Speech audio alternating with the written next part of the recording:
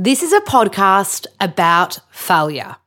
With me, Lola Berry, author, nutritionist, and yoga teacher. Join me as we get to know these guests and learn about how their failures have ultimately shaped their dreams. Welcome to Fearlessly Failing with Lola Berry.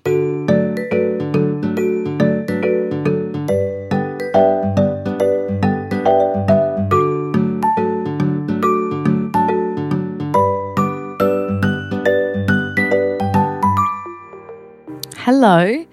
For those of you that are new to the pod, I'm living in LA, and so this Monday episode where I interview a guest, it's now recorded in real life with people from LA, the City of Angels, the land of dreams. So today's guest is the wonderful Jackie Diamond. She is an acting teacher, a producer, a director. She's worked in casting. She's headed up the Australian Theatre Company here.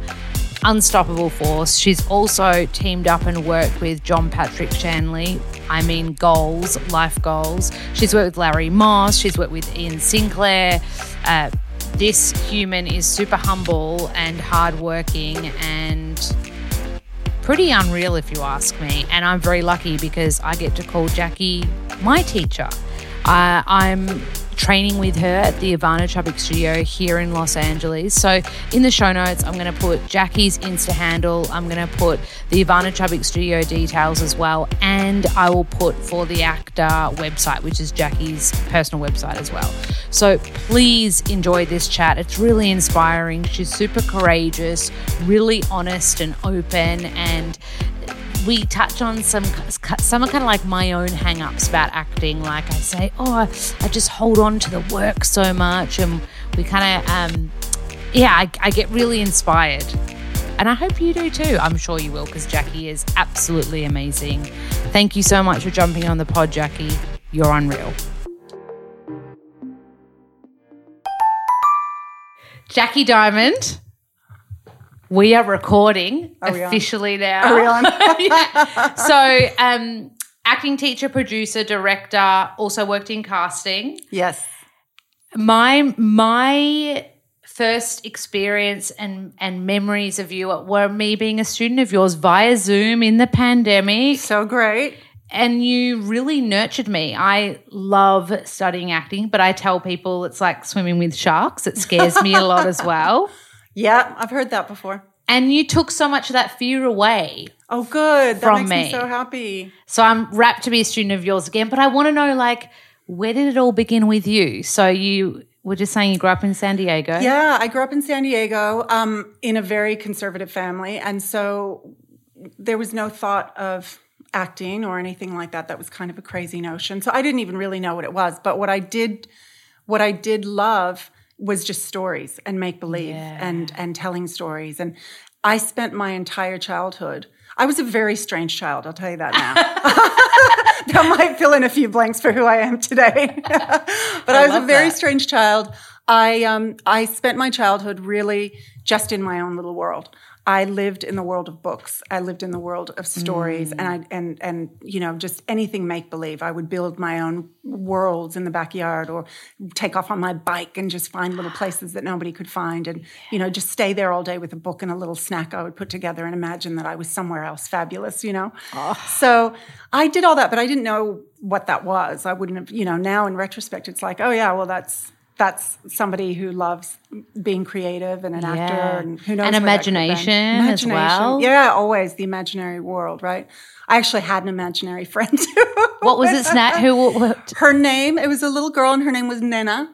Oh, and Nena. And Nena was like part of my childhood growing up. She was just like somebody that went with me everywhere on all my adventures. And it's just so funny. This is skipping ahead, but have you ever used Nena as a substitution in Chubbuck work? I never have. I wonder. Yeah, I don't know. She doesn't. I think she played her role. Yeah, I think we kind of lived that whole.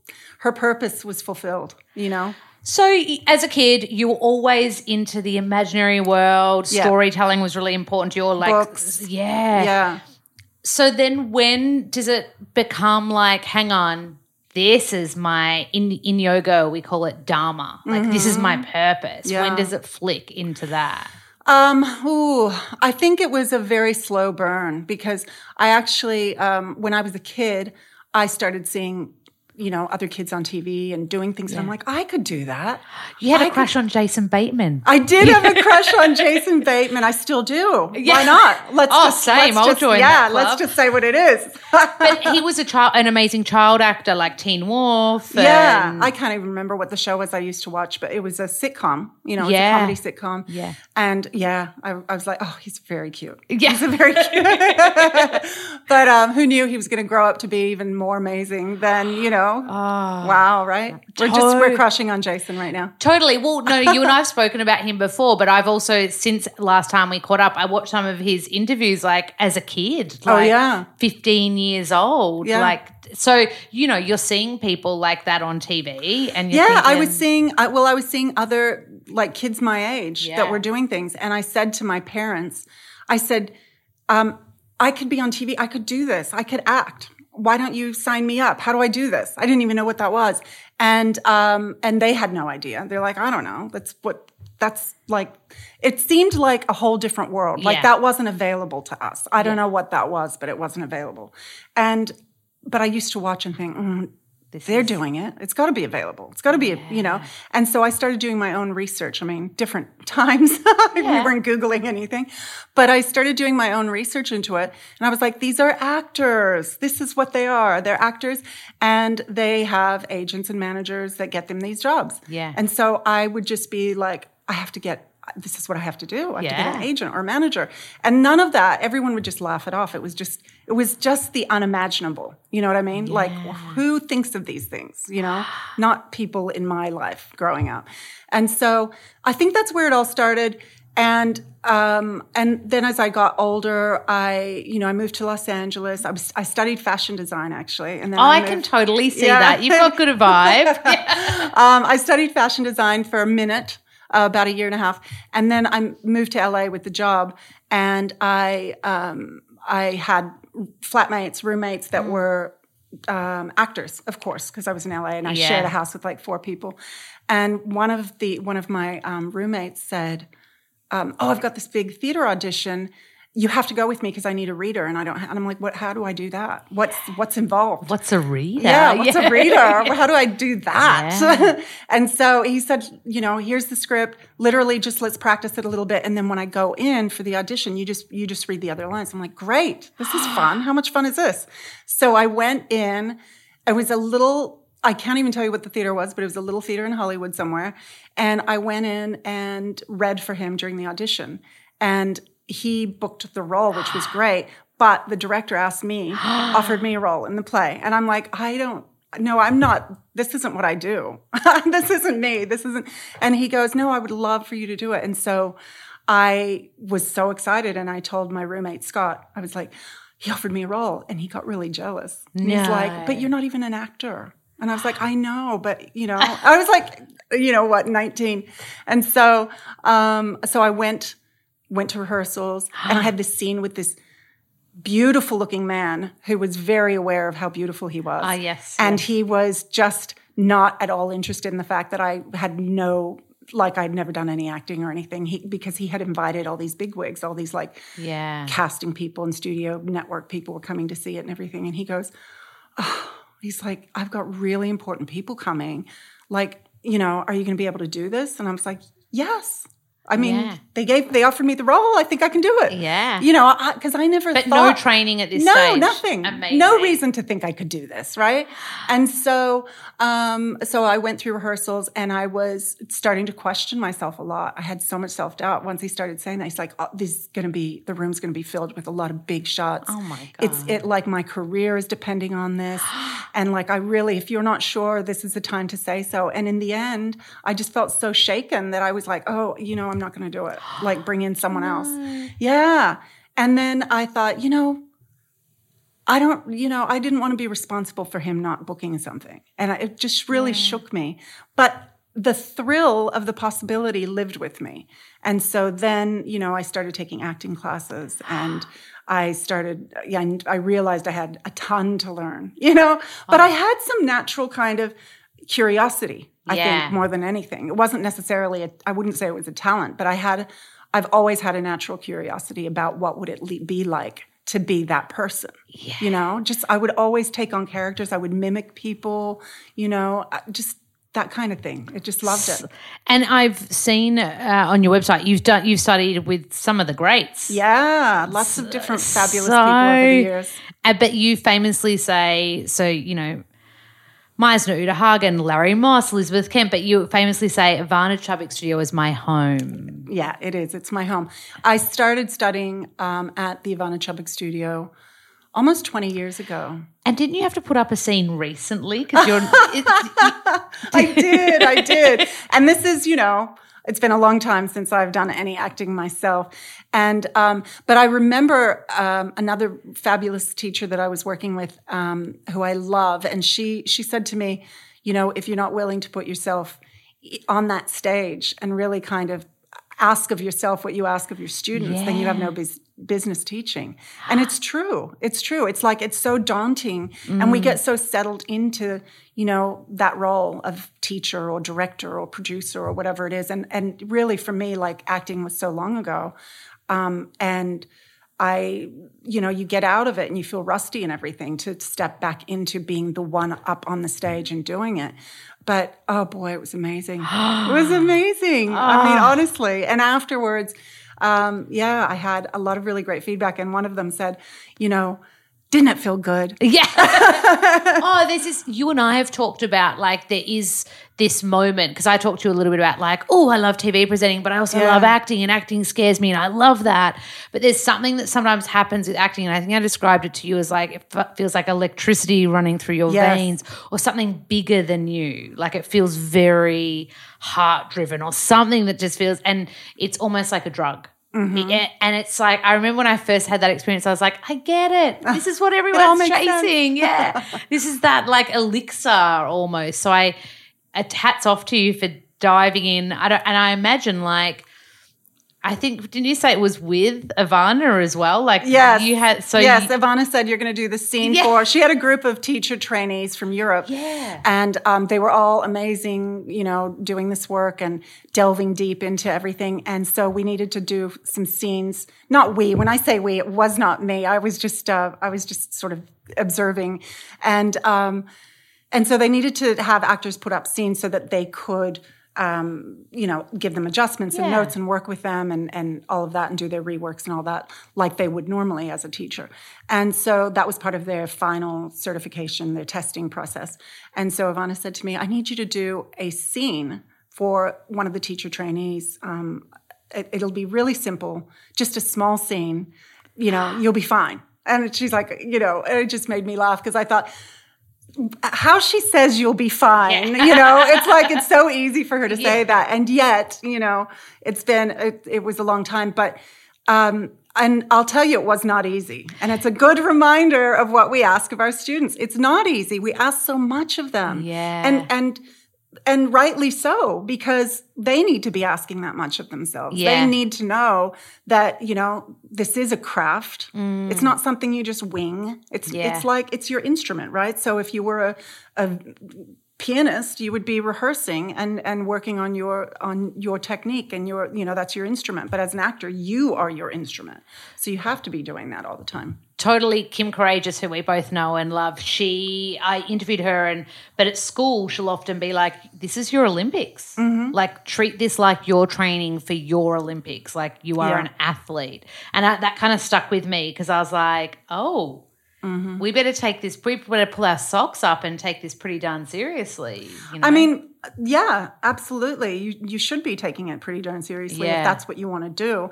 Otherwise, it's a hobby and you can do, whatever you want to do with that. And that's not a bad thing either. I love that people come and do it as a hobby. It's like they want to check it out and see what it's about, but really their real life, they're, I don't know, a veterinarian or whatever else that they do. But they're like, I've always had an inkling for acting. Great. Come and play, come and explore and play.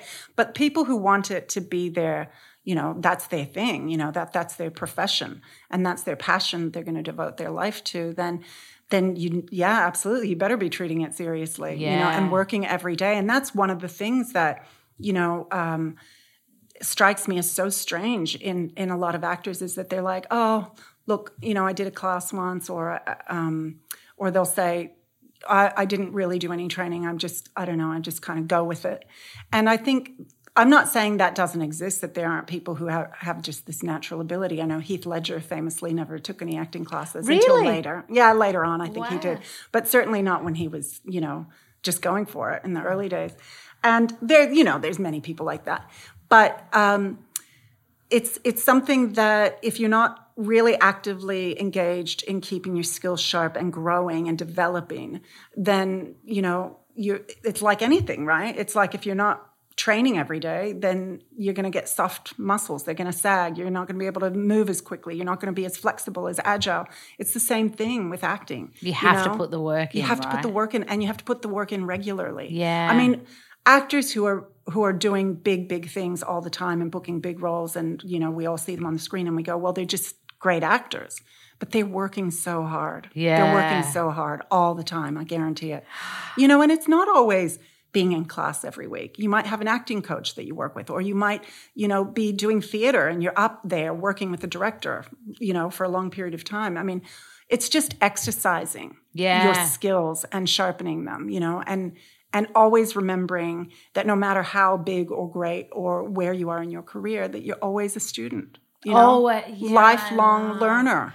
Oh, right? I love that. Yeah, always, forever. We all should be. I mean, did we get to the point at any stage of our life where we sort of go, that's it, I've learned everything? Exactly. I have to ask, what took you to Australia? Because I know you have a massive affinity for Australia. I love Australia and Australians. What took me there was my mind. I decided very early on that I wanted to go to Australia. I think I was 15.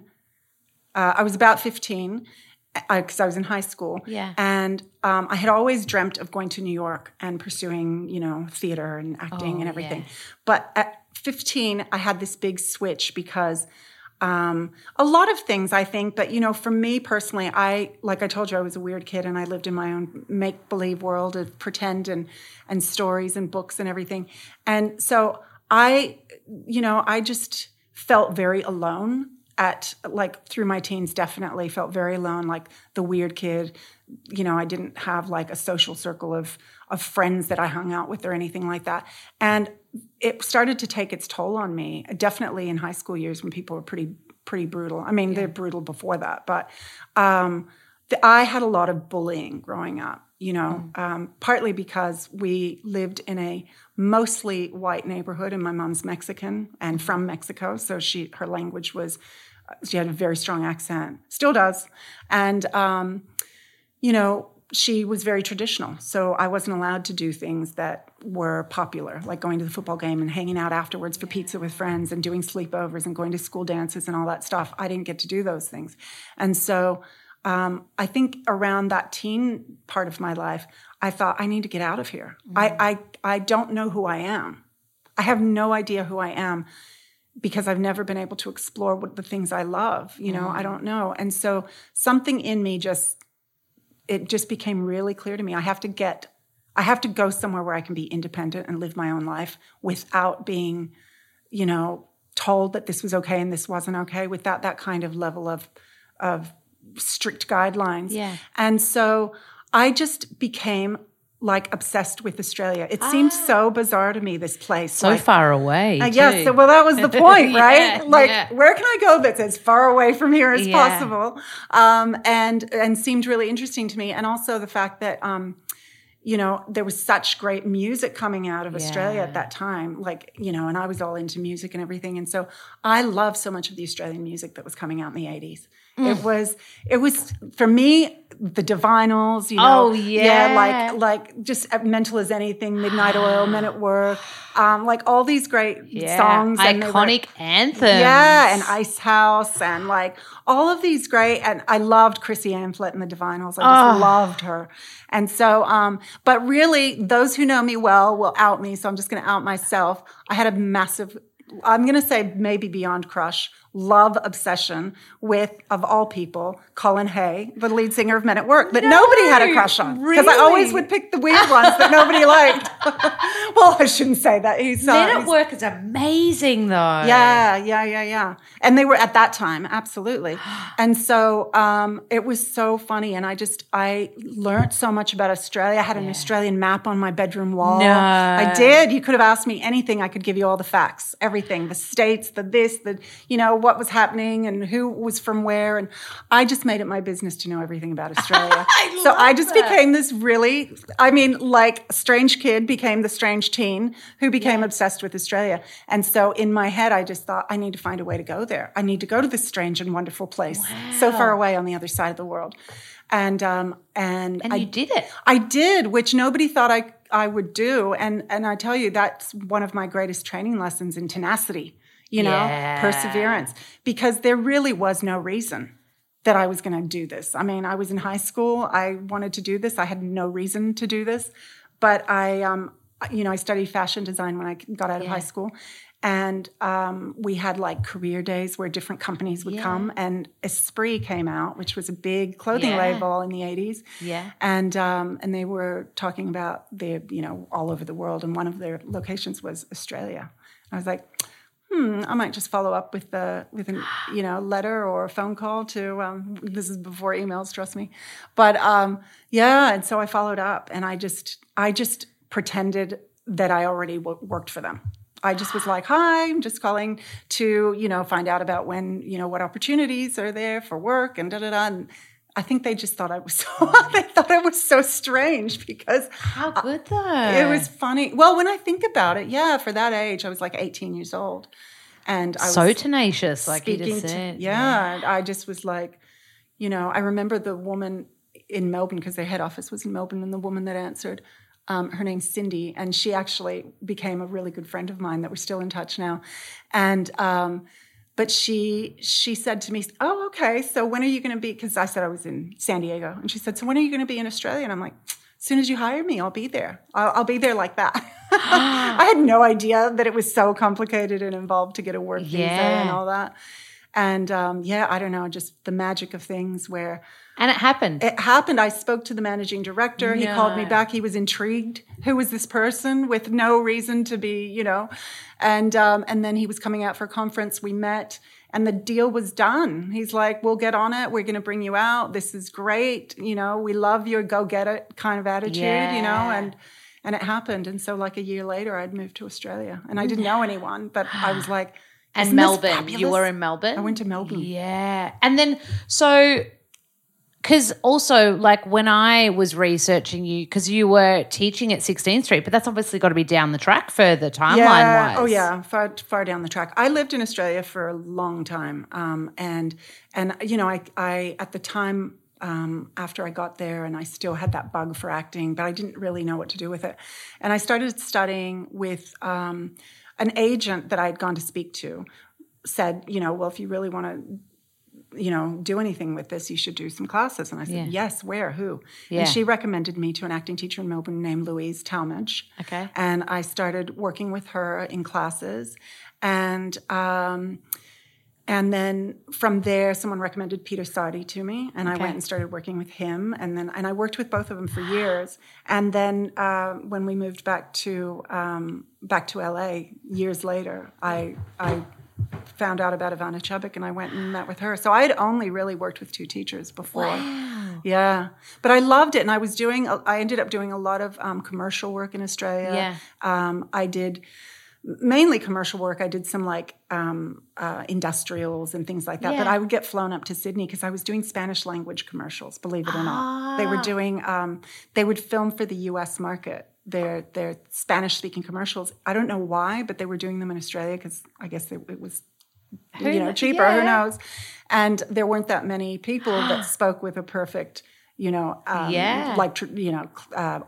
accent, Mexican accent. How interesting! Yeah, so I booked a lot of stuff that way, and I loved it more and more, and just loved my classes, and was wanting to get into more stuff. And then we moved back to LA, and then I started with Ivana, and that was 20 years ago. And so, and then I was in her class forever and for years. And when I left to head back to Melbourne, because my husband had a job in Melbourne and we went back, Ivana introduced me to Kim. And she said, oh, God, you've got to get her to teach for you. She's brilliant. She knows my technique inside and out. You need her to be teaching this. Because at the time, no one was teaching it in Australia.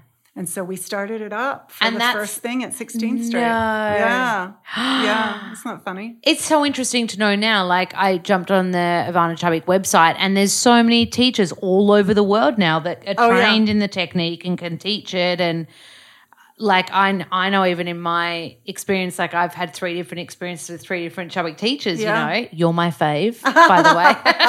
Well, of course you had to say that. Promise. So, okay, and then you were teaching in Melbourne. Okay, so I'm probably my timeline's probably jumping around here. Yeah. But I have to ask about John Patrick Shanley, because that feels like a pinch yourself kind of moment. It is. Right? Yeah. So hang on, how many awards has he won? He's written like over 25 different plays, right? Oh, God, he's written so many more than that. The man is prolific. Really? I can't even tell you the number of plays he's written, but the ones that are really well known, I don't know what the numbers would be, to be honest. But no, I mean, he's always writing. I mean, he has so many plays no one's ever even seen. They're just in his mind, in the computer somewhere or something. But no, he's amazing. That was a pinch yourself moment for me, particularly. Well, it would have been for anybody, to be honest. He's right, king. Yeah, no, he's a Pulitzer, Tony, and Oscar award-winning playwright director. He's worked with the best of the best, from Meryl Streep to Tom Hanks to Philip Seymour Hoffman. Yeah. Oh my God, he's amazing. I mean, just everybody. He's worked with so many incredible. Timothy Chalamet, he works with a lot. And someone the other day that I recently went, I didn't realize he'd worked with her, was Amy Adams. Jodie Foster, Amy Adams, Deborah Messing. Yeah.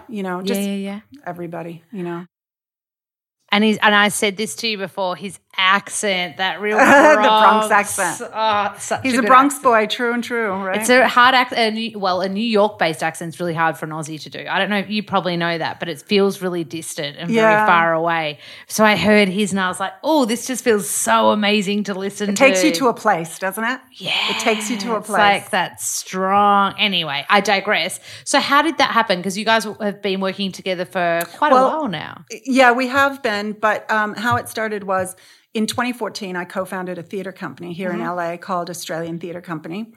And that came about because I had a lot of Australian students that I had taught back in at 16th Street and other places. And when I came back to LA, a lot of them had come to LA for work. So they were working here. And so it was great because I was able to keep coaching them and working with them. Yeah. And one of the things that came up again and again was that they would say, that they missed being able, although they loved being here and working and all of that, and they were fabulous with the American accent, honestly. It's just so impressive every time to me. But they really missed being able to work in their own language and tell their own stories and, you know, just that little sort of a community of family that was the Australian actor kind of thing. And, I heard it from enough people where I thought, there's something about this, like we should... why aren't we doing Australian plays with Australian actors? There's so many in LA. I mean, there's so many in LA. They're all here, I think. But but I wasn't thinking about creating a theater company at the time. I was coaching and working like that. So, but then I went to a reading that one of my students invited me to. She was doing. And it was for Holding the Man. Oh. And it was such a beautiful play. I didn't know the play. I wasn't familiar. And I was so deeply moved by it. And Larry Moss was considering directing it at the time. And so he was there, and I knew him from 16th Street. And so, we were chatting. And I didn't know the actor who was playing the lead character. And I didn't know... I knew some of the actors that were reading it. There was a few students of mine in it. There's like 3, I think. And... So I was just really impressed, and I reached out via email or Instagram or something. I can't remember to the guy that had arranged the reading, and he ended up being one of the co-founders of the theater company. We decided to produce this play, and Holding the Man. Yeah, Holding the Man, and Larry Moss did end up directing it. Everyone listening needs to see. There's also a movie Holding the Man now. Yeah, as well. it came out after we had done the play. That's right. With Ryan Court. Yeah, so incredible. Yeah, and so we're going to do this one play, and then it just did so well. I mean, black box theater in Hollywood doesn't get massive attention generally. It doesn't get that on the big scale that big theaters do, but because you just explained to me before this what black box. I didn't know what black box theater was. So is that? Do you say 99 seats? Yeah, black box theater is 99 seats. Yeah, or so under, smaller or than the big. They're places. more. Yeah, they're intimate houses, so they operate under a different rule. They're it's a smaller theater. The budget is much smaller. Like, people basically create theater that they put their money into to be able to make. It's not like there's no big budgets or anything like projects. that. Yeah, it is. Yeah. It is. And so this was black box theater, 99 seat theater. And what was I going to say about that? I've lost my train of thought.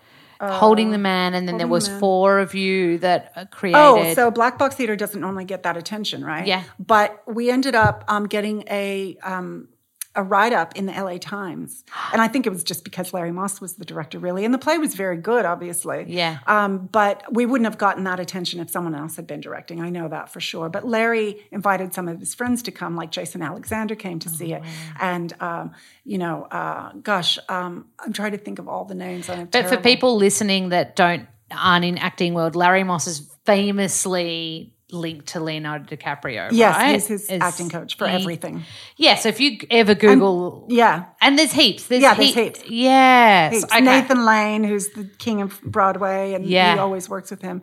Lots of people. But, Leonardo DiCaprio. Is so if you hear Larry Moss, you're kind of like ears prick up. Yeah, definitely. But actors and non-actors as well. I think people he's a pretty profound person and this is what made me, when I was researching you, get so excited about you working with John Patrick Shanley, because I audited Larry Moss working on Doubt. Oh, right, yeah. And I was blown away. Yeah. Like, I'd never read the play before. Oh, really? And so it was my first taste, and my first taste was Larry working on it. What a great way to be introduced to it. Right? And that's when when I started researching you, I was like, putting all these dots together. Yeah. It sounds like you've worked with such incredible people. Yeah, I've been very lucky, and I really have. I've worked really hard, but that doesn't always produce, that the kind of opportunities that I've had. There's a lot of people working hard that don't have those opportunities, and there's many more I wish I had. So it's not, but still, I know that I've been very lucky. I acknowledge the fact that, and I'm so grateful, because a lot of times I'm pinching myself going, why? Like, why me? But could it also be that weird girl, that quirk and that imagination? And I know, as a student of yours, because I think acting, there's a component of it where you have to be really courageous and kind of face a fear, and to have your real nurturing nature around it. I know that I'm I might stuff this up right now, but it's okay. And it's so you've got such a lovely combination of tenacity, but there's a real nurturing side to you too. So I think that's, and I read a quote where you said my passion is discovering that light bulb moment with actors. Yeah, is that kind of what makes you tick? And that's absolutely. Yeah. I love seeing when they're sort of looking at you like a deer in the headlights, and they're just there's so much information, and their heads swirling, and and you're thinking, oh gosh, okay, I need to find a different way in, and because ultimately always it's if an actor is not understanding something, it's my responsibility to make sure that they do. Always. It's not, because really it's not like they don't want to do well. It's not like actors show up and they're like, hey, I just want to be really shit at this. And they totally want to learn. So if they're going there and they're showing up and they're paying their money to be there, then my job, my responsibility is to make sure that I make it as simple as possible for them. And that's not always easy because it's not simple. It's multi-layered and there's a lot to it. But, I think it's such a gift for me. Like, I'm the one getting the gift. When you see that light bulb moment come on where they're like, oh my God, I just got something. Or like, yes. Oh my God, that changes everything. And you're like, yes. I want to jump up and celebrate with them. But that's also a testament to you as well, because you're creating a space where they feel safe to try new things on, or that's really important to me. Yeah. Like, even, I don't know if you remember, we worked together and I played 2 different characters. That's right. And one from the same play. Yeah. And one came really natural. Like, I was like, oh, that's right. This feels like just putting on a t-shirt. This feels great. Yeah. And the other one I really struggled with, and it felt the opposite to my natural state. Yes. And I remember you just said one thing at the end, and you were like, you could feel that I was stuck. I knew you could feel it. And I felt so safe to feel like I wasn't getting it. Do you know what I mean? Yeah, absolutely. And you asked me one single question, like you just said, like, how are you feeling right now? How are you? And I was like, I feel like I could fail at this or something. And then you were like, go. And then we did the scene. It ran so much better. Go fail.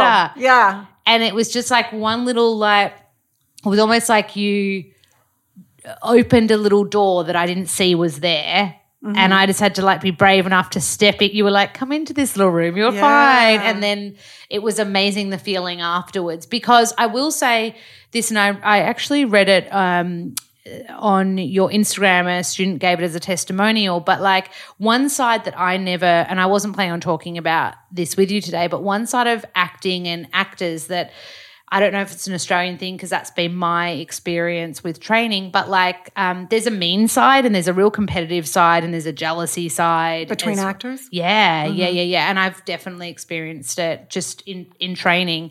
And I noticed someone wrote a beautiful testimonial about you, and he wrote, Jackie Diamond is the key to the next step in nurturing you in this sometimes unkind profession. The woman is a pro. And that was by a guy called Dustin Gullidge. Yeah. He was beautiful. I directed him in a John Patrick Shanley play. Oh, there you go, full circle. Yeah, full circle. And he did our John Patrick Shanley workshop in New York. Oh, wow. So that's how I met him, is he applied for that, did it, and he really, he was just such a beautiful and generous actor. And he'd worked on Broadway with Tom Hanks. He originated a role in Nora Ephron play. And so he came with his own full, life. And he was amazing to work with in the workshop.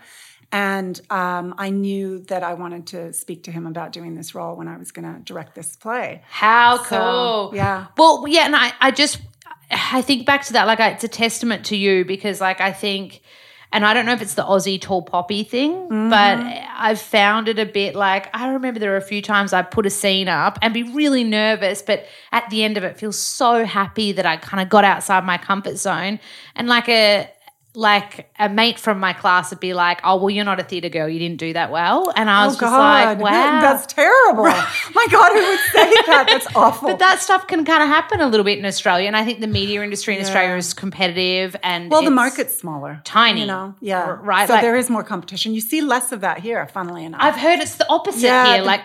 People are really excited for you when you do well. And they're there for you when you don't. It's very different. You'll see, we're about to start classes, weekly classes, and Lola's coming into my class again. I'm very excited. And you'll see it's a really beautiful and welcoming community. I mean, the actors are there for you. And if you feel like I didn't get there, or, my inner work didn't kind of, didn't really sustain me in this, and I wasn't able to kind of get where I wanted to go with it or whatever. They're like, that was great. You did this and this was great. And they'll pull out the things that you did that they loved, and it's a supportive community. It's really beautiful. Oh, I'm so excited. In Australia, when I do a health segment on morning TV, you will then get kind of held for 3 months, because they've got other nutritionists or health professionals that they'll put in your place, and they don't want the audience to get tired of you. And then so I've got a book coming out in a few months, and so I'm on what's called a media blackout. Yeah, but I'm on what's called a media blackout right now. So I can't even do podcasts as a guest, because Australian, because the media world is so much smaller. Right. You kind of want to save up and then be like, I'm here. Right. It's That's so the interesting. opposite. And when I've met with agents here in America, they're like, oh, no, that's the opposite way. We would say the more that you can do, the more you can spread your message or be out there. Yeah. So it's just fascinating. And I did have a question here, and this is now like more generalized acting questions, but do you find a massive difference between Australian actors and American actors? No, I don't find a massive difference between them, but I will say that what I loved about Australian actors, and I found there was this one difference, is that Australian actors come more from that British mentality of like really studying the classics and doing a conservatory type program, whether it's a 2-year or or they study overseas, they go to London or they go to New York and they do like a 3-year program, and so I found it an absolute joy to work with Australian actors because they had that sense of understanding already. There was like a shortcut that you could do. You could go in and they understood something about it, or they were at least familiar with it. You know, part of this technique, at the studio, at Ivana Studio, is the minimum is 6 to 8 hours rehearsal a week. Yeah, and you told us that at the start of our class. I remember I went in, I did a self-tape right before I moved here, and I called another actor friend. I was like, can we put this tape down together? It's going to be great for both our show reels anyway. Like, let's just do it together. I walked in, I had the full Chubbuck 12 steps written on all over my script down the, You're such a little tenacious worker, you, Lola. But down, listen, my script was like a lot of grey lead pencil going on here and beats, actions, the works, right? And I looked at the other actor's script and it was empty. Like it was just the beauty. And I thought, oh, maybe they keep a clean one for their audition, but I don't know. And I got into the self-tape and I was like, oh, my goodness, they've just learnt on accent. That's all that's happened here. Oh, wow. So there was no choices. There was nothing that was like – and it was I'd never experienced that before. And I'm not saying one was better than the other, but it made me think – I've done all this work. But I mean, one is better than the other, to be honest, because if you've not made any choices about the role that you're playing, how can you possibly do anything that has any real truth to it? Yeah. How? It was a really loaded scene. Like it was a really loaded brother-sister. Like it was big. It was relationship. I mean, all the best, works are always relationship-based. Yeah. And the thing is, it's a strange thing, this learning by rote and memorizing everything. Yeah. I have found, because I thought that too, back when I was first kind of, I've got to memorize all my lines. And what I found over many, many years of doing this is that you don't need to worry about memorizing your lines if you do the work. Totally. Because if you're doing the work, you're absorbing them as you're going. And you'll find by the end of it, you pretty much know it. Yeah. I mean, you might want to run it through and run lines for a bit to kind of just whatever. But the lines will come through the work. Because the thing is, you're also making choices as you go through the work. So as you're making choices, you're having to personalize things. And so when you're reading a certain section, you've already personalized it with certain things that will make you connected. It's a way in for you, right? So you've had to really look at that and think about it and make strong choices and do all of that kind of inner work. So by the time you finished, you're like, I already know it. Totally. I completely agree with you. So don't go, I think that's the thing is like people go back to front. They're like, I'm going to memorize the lines and then I'm going to maybe do some work on it. And it's like, don't worry about memorizing the lines. Do the work. And then at the end, you might need a little brush up on the lines. But for the most part, you'll have them.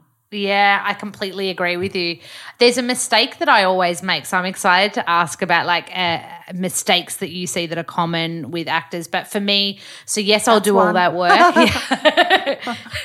But when I do all that work, I'll hold on really tight. So that 12th step in the Ivana Chubbuck technique, which is let it go. I'm not so good at that, Jackie. Yeah, I'm not surprised. I'm not surprised, and I'll tell you why.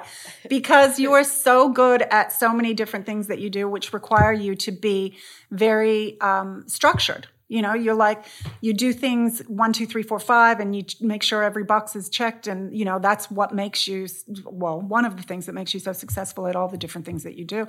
And that's great, but it's the hardest thing to let go of. You know, you have to be able to let it go, because otherwise you do all this beautiful work and then you're still living in it. Yeah. And that means when you get up to perform, whether it's, you know, whether it's in class or whether you're actually like on the stage or on set or whatever, we're going to see the wheels turning. Yeah. Because we're going to see you thinking about, oh, okay, so right now I'm going to have this behavior, or I've written this down.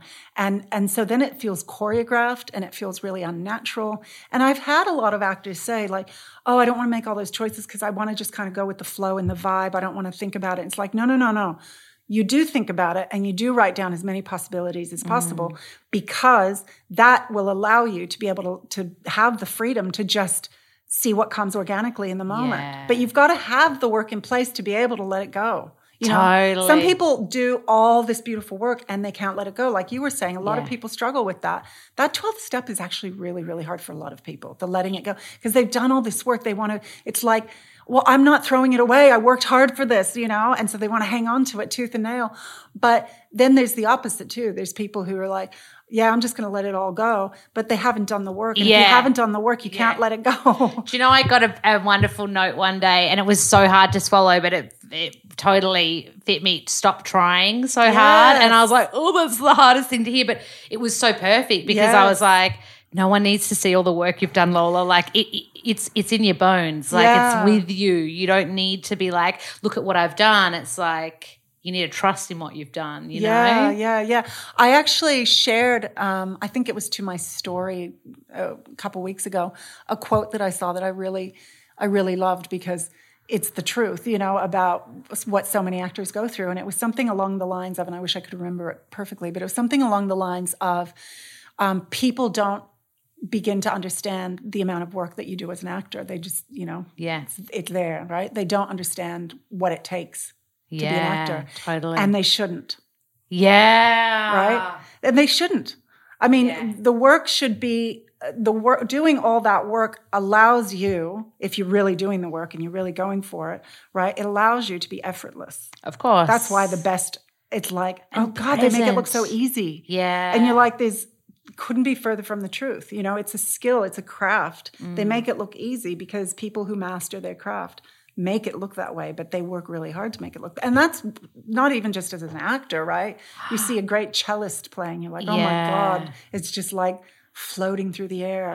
That took years of every day. You're making me so excited for class. I'm so excited for class. I do this thing where, I can't believe I'm admitting this to you, but I do this thing where I'm like, oh, maybe my bones is to be a TV host because acting's really scary, and it's this protection thing I think I do. So now I'm like, you've made me so hungry. Another thing you post on your Instagram I love, and it's I love that my Instagram's making such a mark on you. It'll be tagged in the show notes. But well, it's how I research a lot of people, because it's a creative and visual way that people share themselves. That's true. And this was a quote that said, every master was once a beginner. Now, I want to know, and I've asked this and I've heard a lot of teachers speak to this, but how much is hard work and how much is natural talent? I think most of it is hard work, to be honest with you. I think there is natural talent, absolutely. I mean, some people just have an affinity and it's just integral to who they are, right? They're doing things before they know what they're doing. Yeah. I mean, I'm not saying I'm a master at anything, but, you know, like I was saying about, I was doing stuff, I didn't know that's what that was. It was acting, you know, make-believe and creating stories and doing things. And people are just drawn to certain things from a very early age. But I think that, you know, you have a certain spark. We all have it for something. And sometimes people spend their whole lives trying to find exactly what that spark is. But we all have something. You know, there's something in our spirit that makes us have a purpose in life. It gives us purpose, right? So, you know, there's that thing. But it doesn't matter if you have it, if you don't do the work, if you don't do anything with it. You know, do you know how many great, talented, brilliant people there are in the world who are, you know, just doing jobs they're not really fulfilled in, that they don't really love, because they're like, look, I could, but it would just be so hard. And I just don't have the time. And it's like, you make the time if it matters to you. You know, you do. I mean, there's a lot of people who are very successful now who, put in the hard work very, very early on when it didn't make sense and they didn't have the time and they didn't have the support and they didn't have, the right geographical location to be able to do, they just weren't in ideal circumstances. But it mattered enough that they did whatever they did, whether it was working 2 jobs and then going to class or volunteering your time in class to get a free class when you couldn't afford it or, whatever it was. People find their way around it and they do it and they make it work. And sometimes it means you're not getting as much sleep. But hey, what are your 20s for, right? Yeah. Jackie Diamond, you are such a wonderful human being. So if people want to know more about you, I'm going to put For the Actor in the show notes. But also if Aussies are coming to LA and want to take a lesson, or where do you teach? I teach at Ivana Chubbuck Studios in Hollywood. Awesome. And you can go on the Ivana Chubbuck website. I'll link it. Yeah, and you can go on there and check out classes. You can also check out my website For the Actor, because I do also do private coaching. Yes. So there's lots of possibilities, but the classes are weekly in Hollywood. So I cannot wait. Yeah, it'd be great. It's on Melrose, right? It's on Melrose. I'm so excited. It's right in the heart of everything. And it's a really great community. I mean, look, you're working. There's work to be done, but it's in a very loving, supportive environment. My thing with actors is always like being conscious of what we're asking of them, and I was reminded of it recently, what we're asking of them. So I know that they're putting in a lot. It takes a lot for them to be there. So I want to make sure that I'm of service, that I'm valuable to them, that I can do, shed some light and guide them in something. So, it's come and do the things and fall on your face and know that you're going to be supported and loved and encouraged. Oh, I love it. I saw this on your page as well. This is a John Patrick Shanley quote. You must find the courage in yourself in order to move forward in life. It's a muscle and it must be exercised, first a little and then more and more. Yeah, that's a goodie. Right? Yeah. That makes me feel so excited to keep and there's studying. Another part to that quote that says, I think it's a deep breath or a big breath, a deep breath and a leap. Yeah. And so that's where we are, right? Taking big leaps, big deep breaths and leaping. Let's do it, my friend. Yeah, you're already doing it. Look at you here in LA. I love it. Well, I'm honored to be your student, and yeah, I cannot wait to see what comes next. Yeah, me too. Big love. Thank you. That's a wrap on another episode of Fearlessly Failing. As always, thank you to our guests. And let's continue the conversation on Instagram. I'm at Yummo Lolaberry. This poddy, my word for podcast, is available on all streaming platforms. I'd love it if you could subscribe, rate, and comment. And of course, spread the love.